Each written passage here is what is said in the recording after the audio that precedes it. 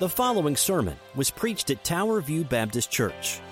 We are a gospel-centered, relationship-driven church that exists to know, grow in, share, and serve Jesus Christ. We do all this for the glory of God. For more about us, please check out our website at www.towerviewkc.com.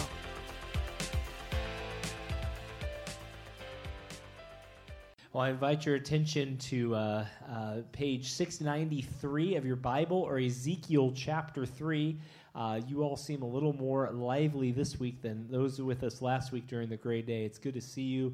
I invite your attention as we continue our study of Ezekiel, glory ravaged and glory restored, here with Ezekiel 3, doing what your parents told you to do. Today's sermon title is Doing What You're Told.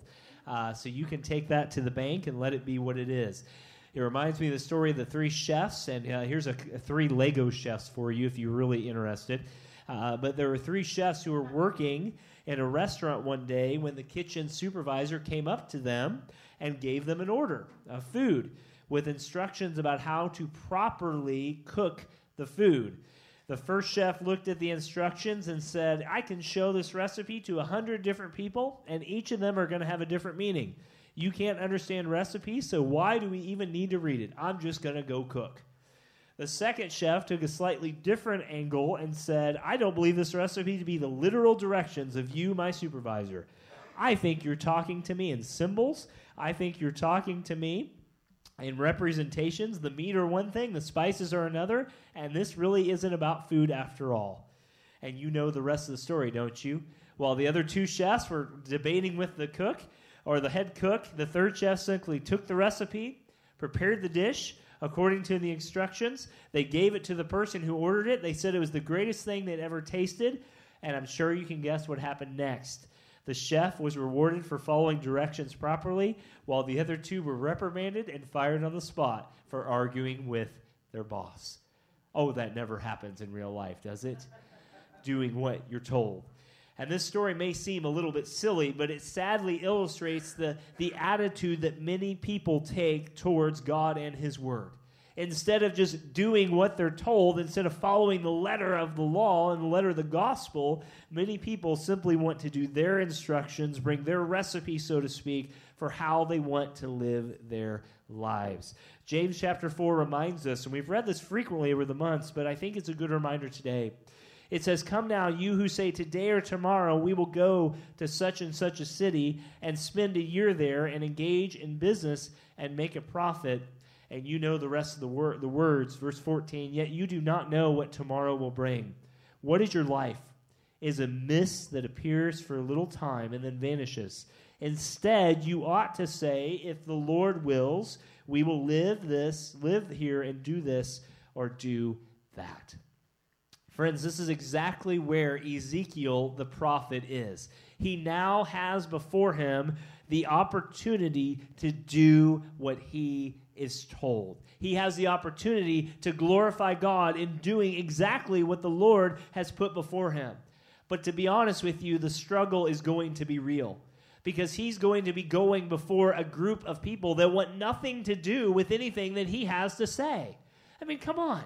If you know the greatest, or at least it used to be quoted, the greatest fear people have is public speaking, getting up in front of other people and talking. People literally pass out. I've asked some of you to do the Advent readings before, and it's like you are looking at me with the look of death, Richard Ream. And we know that to be, I'm just messing with you. You did just fine. But you understand. And here Ezekiel is told, go to these people and do what you are told. Speak my words. And he has a decision he has to make. Is he going to do it, or is he going to make his own decision? And in chapter 3 today, we're going to see the way forward is unclear at first, but it becomes more clear as God speaks to him. God is going to send out his prophet to do what he is told, and it's going to be a grand event. It is a time of commissioning, and the messenger here, Ezekiel, is a man of weakness. He's a man of limitation.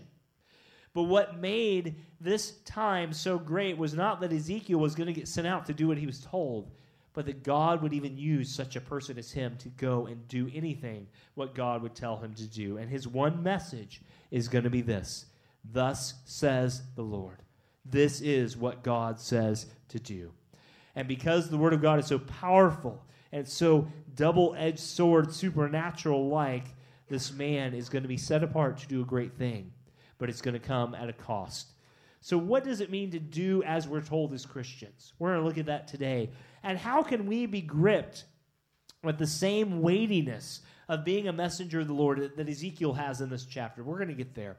Here's the big idea today, and it's one we know often here, but it comes straight from the text. It's simply this: is that sharing the gospel, as we do what we're told in the Great Commission that Nelson read, that sharing the gospel often looks like a waste. It often looks like a waste to share the gospel message with the world that doesn't want to hear it. But in this life, you'll never see all the good that your sharing has done. Just like that old movie, and it's getting old now, Finding Nemo, if you've ever seen that, where he tells him just to keep swimming, keep swimming, keep swimming. As a Christian, you keep sowing, you keep sowing, you keep sowing. You keep sharing, you keep sharing, you keep sharing. Be faithful. Leave the success of that to God. That's exactly what we're going to see Ezekiel do, is he's going to do what he's told. So this morning, 4 job duties of every Christian that we will see today, and you'll see those up on the screen. First, you're going to have to sup with God's word, S-U-P. That's not what's up. That's not sup like you put in a text message. Not sup. It means to eat on God's word. Secondly, to fulfill what you're told to do as a Christian, you're to speak God's word, to seek God's word, and then finally to steward God's word. And we'll unpack all those as we go. But this morning, as we look at this passage, would you join me in standing as we read, actually starting, we're not going to read all the chapter, we'll get through it. We're just going to read the first 3 verses this morning. We'll unpack these verses as we go on for sake of time. But as we go through, verses 1 through 3, and then we will read starting at verse 16 down to verse 20. Let's start in verses 1 to 3. And he said to me, that is the pre-incarnate Christ that we've been studying, Son of man, eat whatever you find here. Eat this scroll and go and speak to the house of Israel. So I opened my mouth, Ezekiel talking here, so I opened my mouth, and he, that would be Christ, gave me this scroll to eat. And he said to me, Son of man, feed your belly with the scroll that I give you, and fill your stomach with it. Then I ate it, and it was in my mouth, and it was sweet honey to me. Go down to verse 16, and we'll read on a little bit more, some of the more highlighted passages, verse 16. And at the end of 7 days, the word of the Lord came to me, Son of man, I have made you a watchman for the house of Israel. Whenever you hear a word from my mouth, you shall give them warning from me. And if I say to the wicked, you shall surely die, but you give him no warning, nor speak to warn the wicked from his wicked way in order to save his life, that wicked person will die for his iniquity, but his blood I require for your hand, at your hand. Verse 19, but if you warn the wicked, and he does not turn from his wickedness or from his wicked way, he shall die for his iniquity, but you will be delivered your soul. We'll have delivered your soul. Verse 20, again, if a righteous person turns from his righteousness and commits injustice, and I lay a stumbling block before him, he shall die.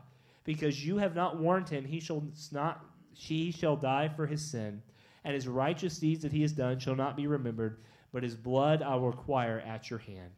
But if you warn the righteous person not to sin, and he does not sin, verse 21, he shall surely live, because he took warning, and you shall have delivered your soul. What a weighty passage this is for Ezekiel. And by extension, what responsibility we have as Christians to fulfill this great commission of going to the world to share the gospel, even when things don't look successful. But we do what we're told because the Lord is good. Let's pray to him this morning as we start. Bow your heads with me.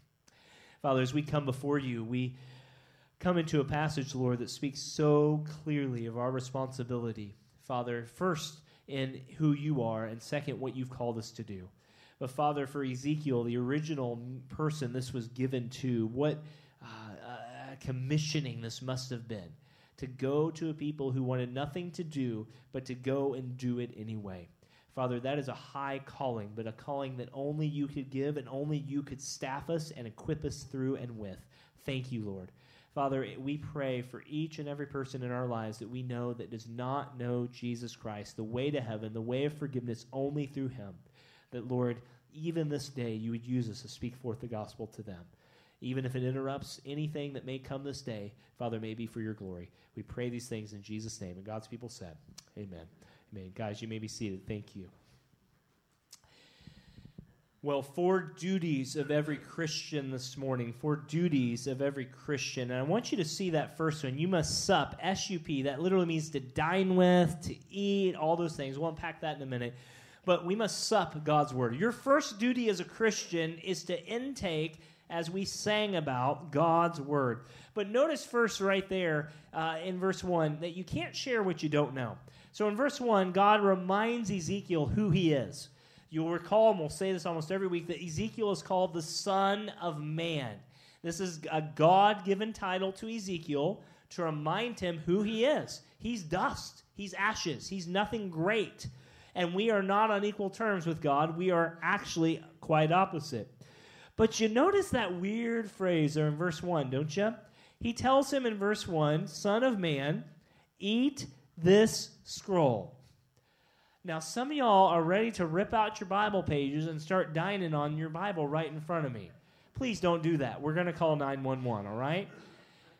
But I want you to know he's still in the midst of his vision, Ezekiel is, that we've been studying in chapters 1 and chapter 2. And we told you this vision is real. It's a real thing. So when he says, eat this scroll, he's literally intending it to be something that is spiritually discerned. It's something that the divine message has to be given to him. But it's a command, eat it. And this command, eat, is like you and I would call a 5-course meal. It's not just one of those, hey, Taco Bell, give me the best tacos you got, and I've got 5 minutes to get to work, let me stuff this down my throat. This is time that he's going to spend eating this. He says, eat the scroll. He was to digest and take time chewing his food. I'm a fast eater. I don't know about you. If there's food in front of me, it usually doesn't stay there very long. Many of you are like that. But some of you are great, and you take like the recommended 50 chews per bite. Is it something like that? I don't know what it is. And you, 28. Tina, I don't know why you know that. Okay, Carlos, you're to blame.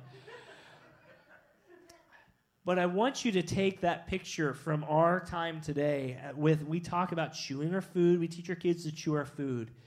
The thought here, when he says to Ezekiel, you eat this scroll, take your time, Ezekiel. Don't rush through this. Dig into it.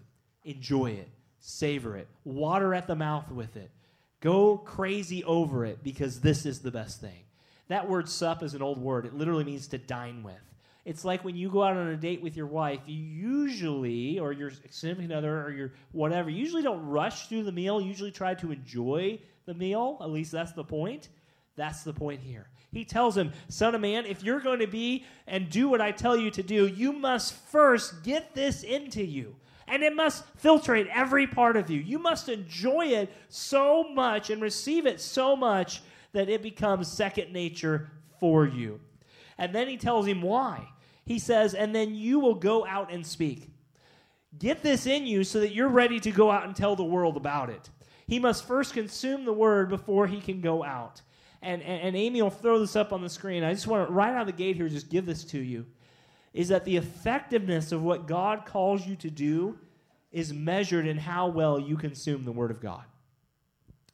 Even if you're putting napkins out every Sunday so that we can have cookies, or you're putting diapers in the diaper pail of the nursery so that kids can have a clean diaper if they need one of those, friends, the intake of God's Word is always going to trump whatever service you are doing. Think about Mary and Martha. You remember that story? Mary's sitting at the feet of Jesus, taking it all in, and Martha's back there grumbling in the kitchen, Jesus, I'm doing all the work back here, and Mary's just sitting there. You remember that story? And who did Jesus commend? Commended Mary. Commended her for taking in the Word of God. And I want to tell you, the strength of our ministry here at Tower View is dependent on how well you intake, process, and dare I say, digest through this Word until it gets in us. The more Word we have, the more we will go forward as a church.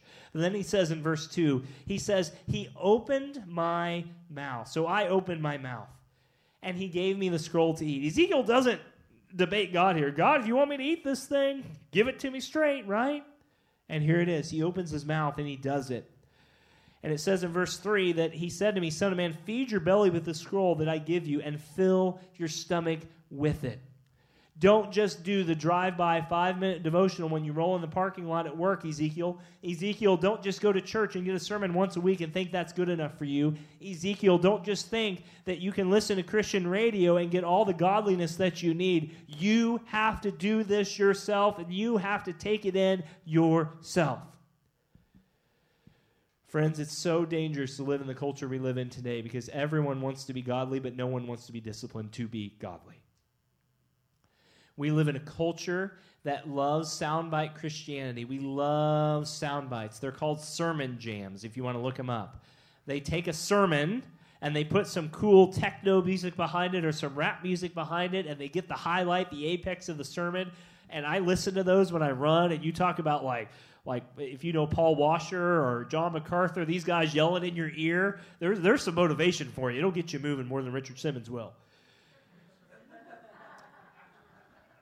But I want to remind you that we don't live off soundbite Christianity. You don't live off baby food. You live off the meat of God's word. And Ezekiel was told to let this fill his belly. Savor it. Get it in there. Even if it's the book of Leviticus, some of y'all are getting that time of the year where you're getting ready to turn to Leviticus in a couple weeks. Some of y'all suffered through Numbers in Sunday school. But I want to remind you that John was told the same thing in Revelation chapter 10. Devour this. Eat this up. As we study these prophecies more in Ezekiel, you'll find that it's sweet to your soul. But I want you to know, too, it's as sweet as honey to your mouth. It is. Guys, can I remind us here that there is no greater authority than this? The pastor has no more authority than what the Word of God gives. The church has no more authority than the Word of God gives. And we are to be those, and Amy, you can throw this up. That's the second one there. We are to be those who eat and devour God's Word. I'm not telling you anything you don't already know. But can I just ask you a very simple question? Is this a reality in your life? We're all busy. We get it. Maybe you have to put your earbuds in and listen to it while you drive to work. Maybe you have to do it while you exercise. Maybe you have to use your lunch break to dig in the Word of God. I don't know. But you need to go home and ask yourself, Lord, am I really intaking your Word? The late Dr. R.C. Sproul said it this way. He said, quote, I can't read God's mind, but I can read God's Word. I can't read God's mind, but I can read God's word. Man shall not live by what alone? Bread alone, but by every word that proceeds from the mouth of God. Jeremiah 15:16, your words were a joy and delight to my heart. 1 Peter 2, may we long for the milk of the word. The more you taste it, the more you love it. Guys, and let me just tell you, you will not grow as a Christian. We will not grow as a church. We will not grow as families in this church unless the Word of God is priority in everything that we do. And Ezekiel had to have that first. He had to sup on God's Word. Not what's up, but he had to sup and dine on it and let him savor it out. Take time. Look, if you're a Sunday school teacher, can I just give you another encouragement? If you have to spend an hour on one verse to unpack God's Word, praise the Lord. If you're a person who likes to get things done, and we got to get through 27 chapters we do every week on Sunday school because that's just what the quarterly says, okay, great. But if you need to spend 1 week on one verse, then praise God. That's more than most people will get in a week. But I want to remind you, just coming to church is not enough to feed your spiritual soul. You have to do this daily or as often as you can, even though we all fail at it for times. Second thing you must do as a Christian, you must, to do what you're told, you must sup on God's word. Second thing is, you must speak God's word. Look at verse 4. It's not enough just to receive it to our souls, but there's more here. He tells him in verse 4, and he said to me, and who's that he? Again, this is the pre-incarnate Christ, the second member of the Trinity, the Son of God. He says, Son of man, go to the house of Israel. Stop right there. He basically says, you're just simply taking my message. That's all you got to do. How many of y'all have ever been a waiter or waitress before? Just curious. A few hands go up. I'd be afraid I'd drop that thing every time. But that's what you are as a Christian. You are just simply a spiritual waiter taking the meal that God has provided, taking it out and setting it before people. Whether they eat it or not, whether they like it or not, whether they care for it or not, is not your job. Your job is to go. Your job is to speak the message. Your job is to be a part of that. We are not the cooks. That is prepared by God. We are simply to be the waiters in that process. And so he goes on to say, go to the house of Israel. And we're to bring it hot, by the way. We're to bring the word hot. We're not to bring leftovers to other people. Well, if you want to believe this message, great. But if not, that's okay. We're to bring the message of God's word as it is. And he says, and he goes on in verse 4, he says, and go to the house of Israel and speak my words to them. Notice the key emphasis on my words, not Ezekiel's, but God's words. For you're not sent to a people, verse 5, of foreign speech or hard language, but to the house of Israel. And so what he's saying to them is they know the language you do. You don't have to do what our missionaries are doing right now who came to visit us where they have to go through language school. Just go repeat what I tell them. And he tells them, and he says, you sent to them, you're being sent to them, and not to, but to the house of Israel, verse 6, not to many peoples of foreign speech or hard language whose words cannot understand. Surely if I sent you to such, they would listen to you. He says, Ezekiel, you're going to go, and the problem is not a language barrier. The problem is not they don't understand. The problem is they don't care to understand. They don't want to understand. They will hear you and smile. Great sermon, Ezekiel. Oh, that's so lovely. Oh, man, that was the best you've ever given me before. But they'll not care a lick about what you say. They will hear you and not know you. And verse 7 says, they will not be willing to listen to you. They're not rejecting you, Ezekiel. They're rejecting me. Do you remember that happened to Samuel? Do you remember that story? The prophet Samuel was before the Lord, and the people were crying out, give us a king, give us a king, give us a king. And Samuel prayed about the words they said, and God said, you know what? Give them a king. If that's what they want, here it is. But what he reminds Ezekiel and what Samuel was reminded of is don't take it personal. Their problem is not with you, Ezekiel, it's with me. If you've ever shared the gospel before and someone gets mad at you, it is hard not to feel bad about that situation, you know? Because that person looks at you and they are just, how dare you tell me I'm a sinner? I'm all right. I was born all right. I'm good. I come from a good family. And you're telling me I deserve the worst? Friend, it's never going to be palatable to the world. But Jesus says in Luke 10:16, the one who hears you hears me. And the one who rejects you rejects me. And the one who rejects me rejects the one who sent me. And this reminds us, and Amy, you can put this up on the screen, that the church doesn't need another self-promoting, self-obsessed, opportunistic entertainer.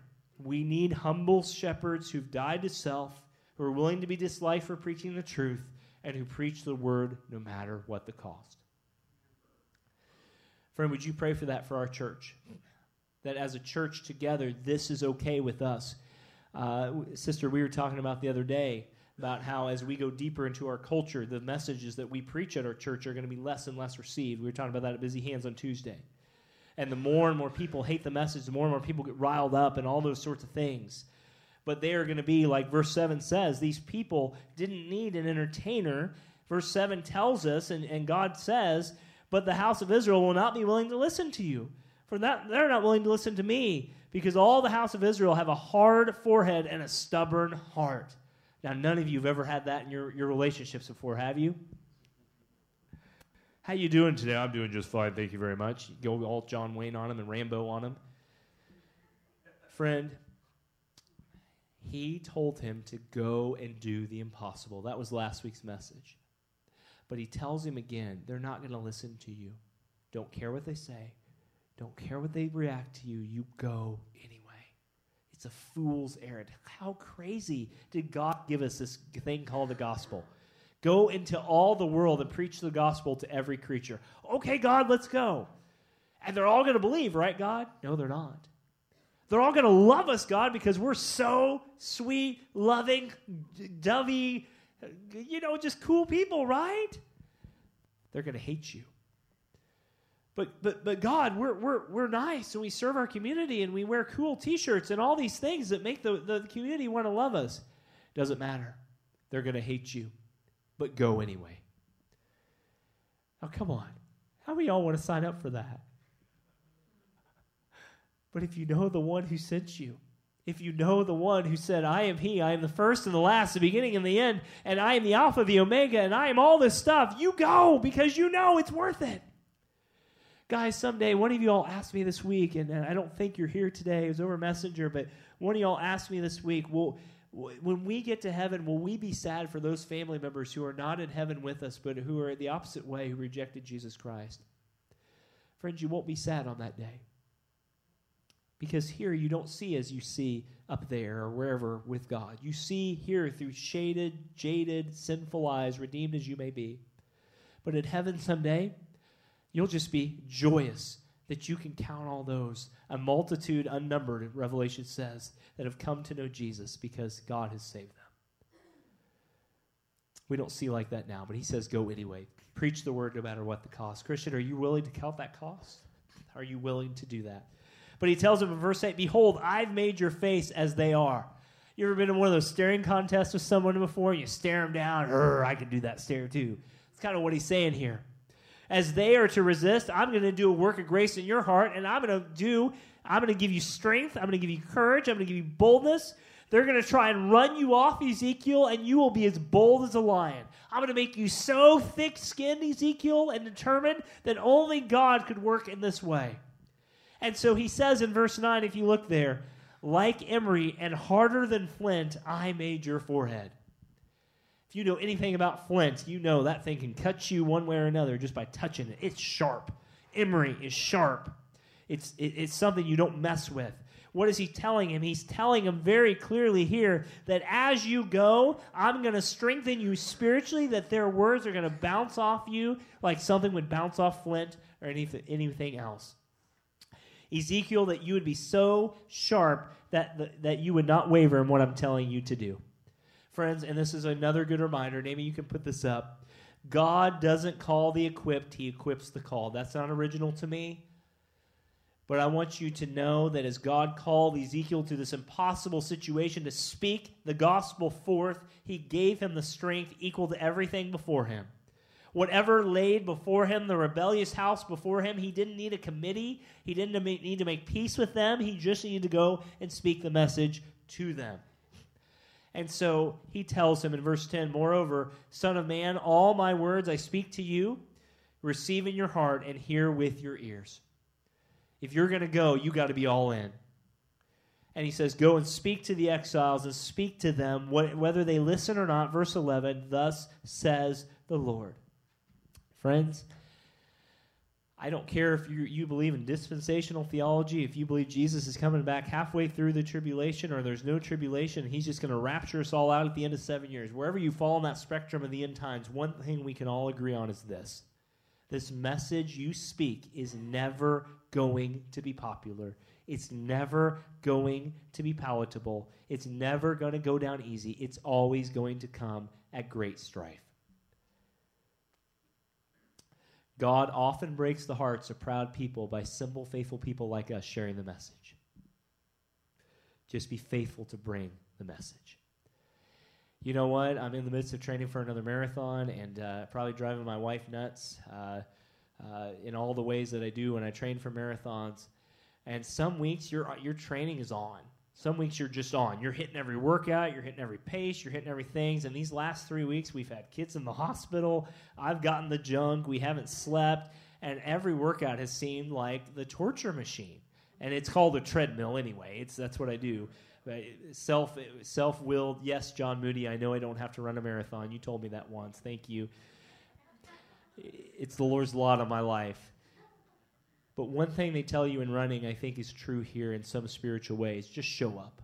Be faithful. Just show up. Friends, you may not always have the best words to say at the best time, at the best place. Just show up. Be faithful to show up to what God has given you, and I guarantee you He'll bless it. Be faithful, even when it's not successful. So we must not only sup on God's word, we must speak God's word, but notice verses 12 through 16, we must seek God's word. We must seek God's word, number 3. God's work can only be done in God's power or it's going to be doomed to fail. Look at verse 12, and this is where it gets a little bit fun because the Spirit is back, and the Holy Spirit, the third person of the Trinity, fully God. Then the Spirit lifted me up, and I heard behind me the voice of a great earthquake. I want you to know the Spirit physically lifted him up. You say, well, how could that be? Well, do you remember Elijah on the Mount Carmel? Do you remember what happened in that episode?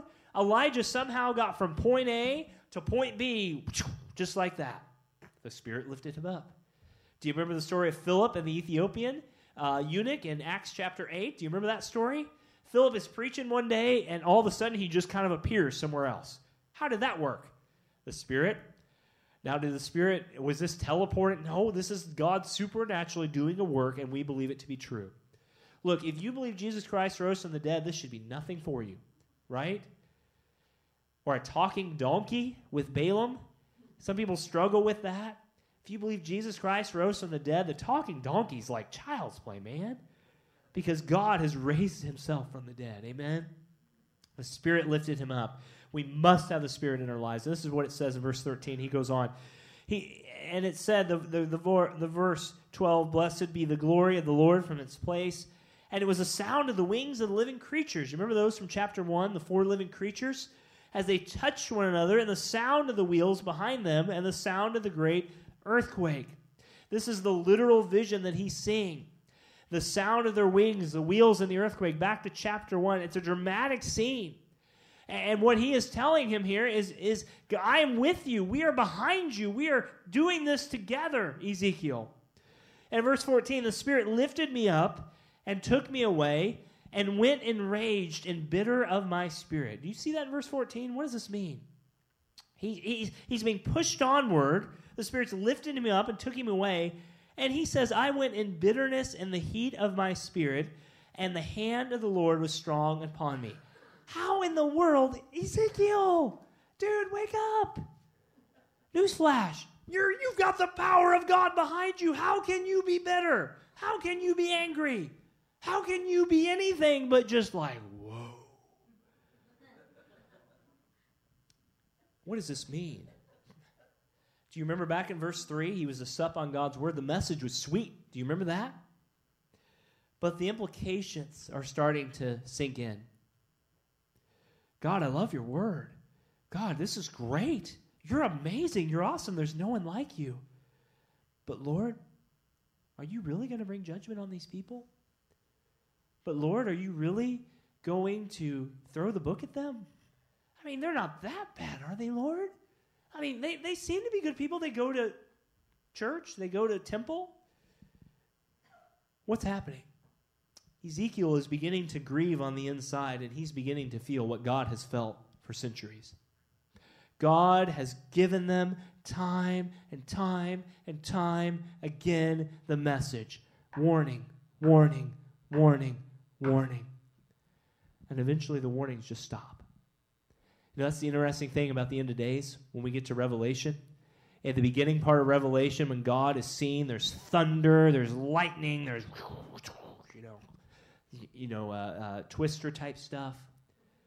But when we get to the last scenes at the very end of time, if such a thing can be said, the very end of the judgment time, all that stops and there's silence.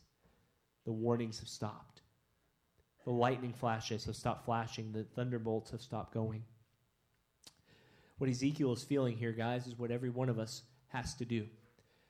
When you stand in the presence of God and in his glory, you'll see as God sees and feels as he feels, even with the hand of the Lord on you. And I want to remind you today that sometimes when you look out at this world, you're going to feel sad. And you're going to question like Jonah did, God, why did you send me to these people if they're just going to be judged anyway? What's the point? You're going to feel a weightiness in your soul. Because you're going to realize that God has told us that not everyone is going to believe the message. And that's going to grieve your heart, or it should. If it doesn't, that's a whole other problem. But as you go out into the world and you share the gospel, as you speak and you seek God's word and you sup on God's word and you do those things, you're going to feel that bitterness in your soul. Bitter because God is bad? Not at all. God is good all the time. Amen? But bitter because as a human, you're starting to see even a small part and feel the weight in just a small part of what God feels every day for all those who reject him. And let me tell you, that's a good thing.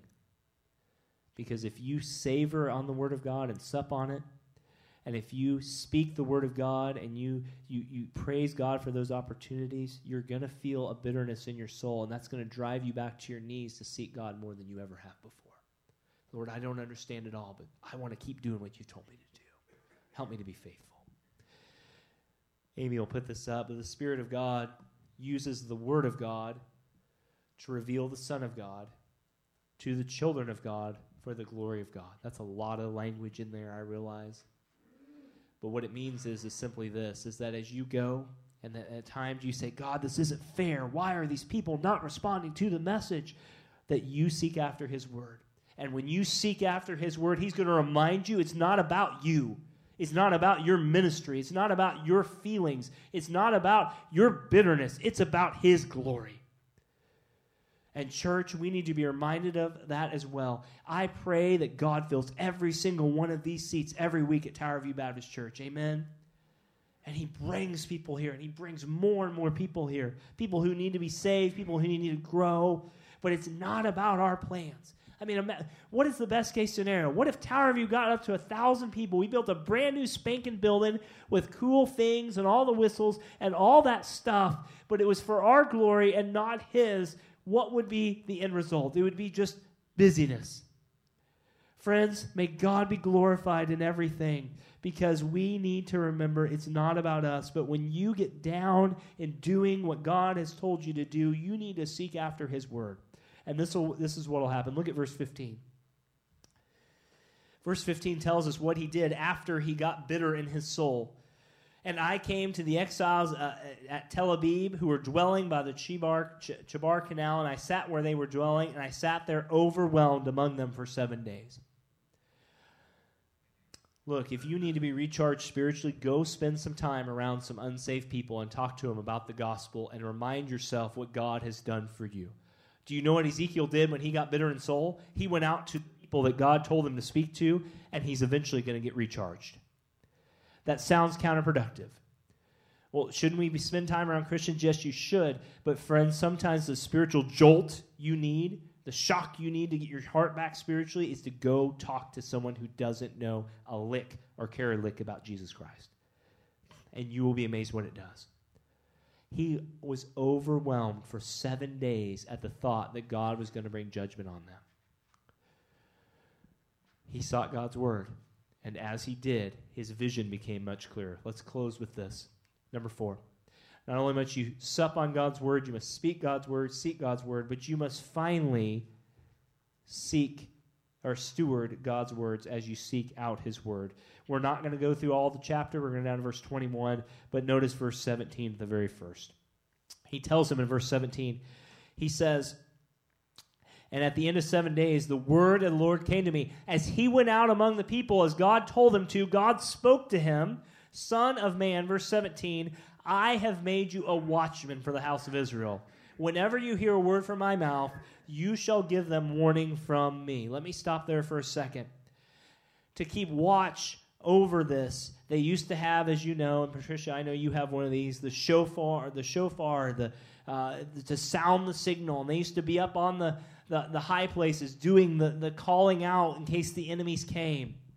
And it was always something. They were like a lifeguard at the beach. They were always looking. Their one job was to make sure everybody was safe. He was a watchman. He was a watch person, a watch woman. It doesn't matter your nomenclature. Every Christian is called to be a watchman for the souls of the world. It's not enough just to savor this word, to speak this word, to seek God out in his word. We now must steward his word. We must take it out to the nations. And he says in verse 18, this is the first reaction here. He says, if I say to the wicked, you shall surely die, and you give him no warning, or speak to warn the wicked from his wicked way to save his life, that wicked person shall die for his sin, but his blood I will require at your hand. Let's just cut the air right here. If you've read Frank Peretti from the 1980s, this is totally anti-Frank Peretti, and that's probably a good thing. But he used to teach that we would literally have blood dripping from our hands on the day of Judgment Day for every person we did not save. Friends, that is not your responsibility. But I do think there is a literal truth that's being conveyed here that we are responsible to some degree to share the gospel for every person. Does a person go to hell because we don't share the gospel with them? No. God is sovereign. He's chosen those who are his. We can talk about that another day. But he also requires of us to be faithful to where we're to be faithful. It's not our job to convert. It is our job to be faithful. But you notice what he says? If you give no warning, if you don't tell them what's coming, then shame on you. But notice verse 19. He goes on to the next step as we read at the opening. He goes on in verse 19 and he tells to steward God's words, but if you warn the wicked and he does not turn from his wickedness or from his wicked way, he will die, but you have delivered your soul. Ezekiel, look, what I'm telling you to do is not easy. But I'm telling you, if you do it faithfully, that's all I'm asking you to do. Do it faithfully. If they want to choose to do their own thing and not follow me, Ezekiel, okay. We'll grieve over that. But you've done your job.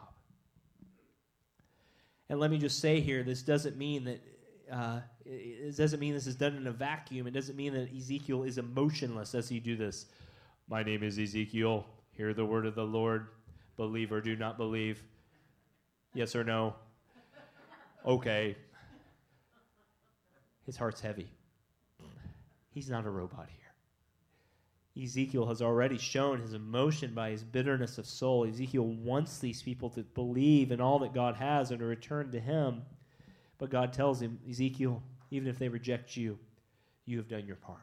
Verse 20, again, if a righteous person turns from his righteousness and commits injustice, and I lay a stumbling block, he shall die.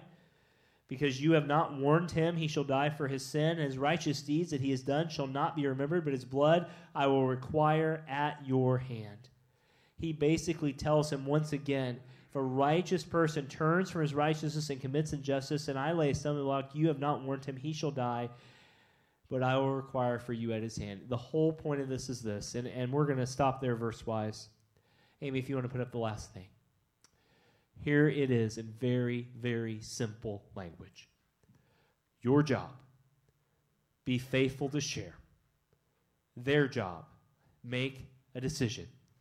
God's job, convert and harden hearts. But God can't tell anyone what to do. We all have free will, don't we? Oh, come on. Someone's got to. Here's what I'll say.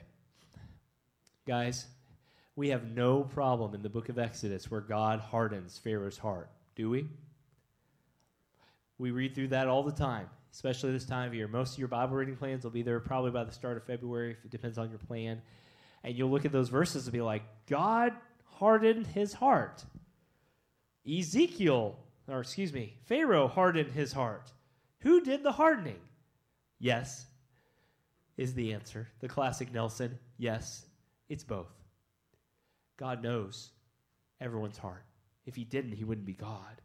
But God has also given that person a choice whether to harden it or not harden it. So guys, as you share the gospel, people are either going to love God more or hate God more.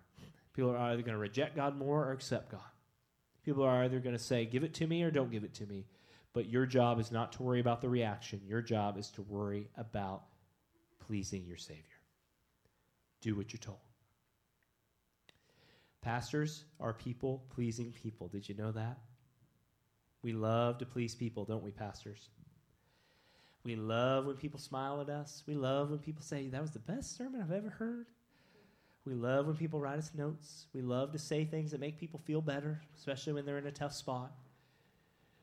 One of the hardest grating things for us as pastors is speaking to people because we've been given a task that's impossible apart from God's word. And so, too, each of us have been called to do that. If God's word was based on the reaction of people, God's word would never go anywhere, right? But God's word is God's word, and it is powerful. I want to see Grace Moore. Where's Grace Moore? Grace Moore's back there. Get my directions around here. Leon, your spot. Gail, your spot. I want to see Maple Park. I want to see your neighborhood where we live in South Liberty. All these places come to know Jesus. And it's going to start as we sup on God's word. We take it in. As we speak his word.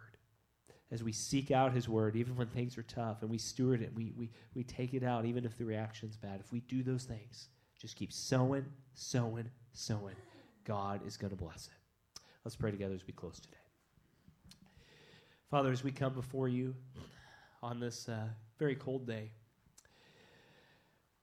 Father, would you stir within us a burning desire to see people come to Jesus? Father, we know that if we're Christians, we've heard this message before. Father, we've heard the stories, we've heard the guilt trips, we've heard the pleas, the pitiful pleas at times from evangelists and pastors just to go share.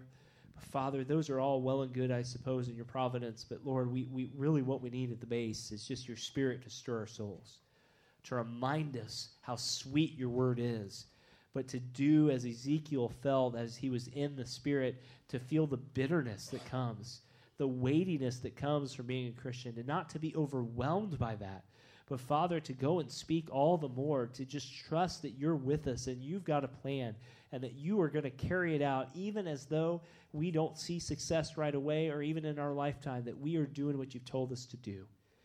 Father, we pray for fruitfulness in our church. We pray for faithfulness in our church. Father, we pray that you are glorified in our church. Thank you for these sweet people. Father, may you be lifted high. We pray all these things today in Jesus' name. God's people said, amen. Brother. Well, we're thankful that we have a hand that leads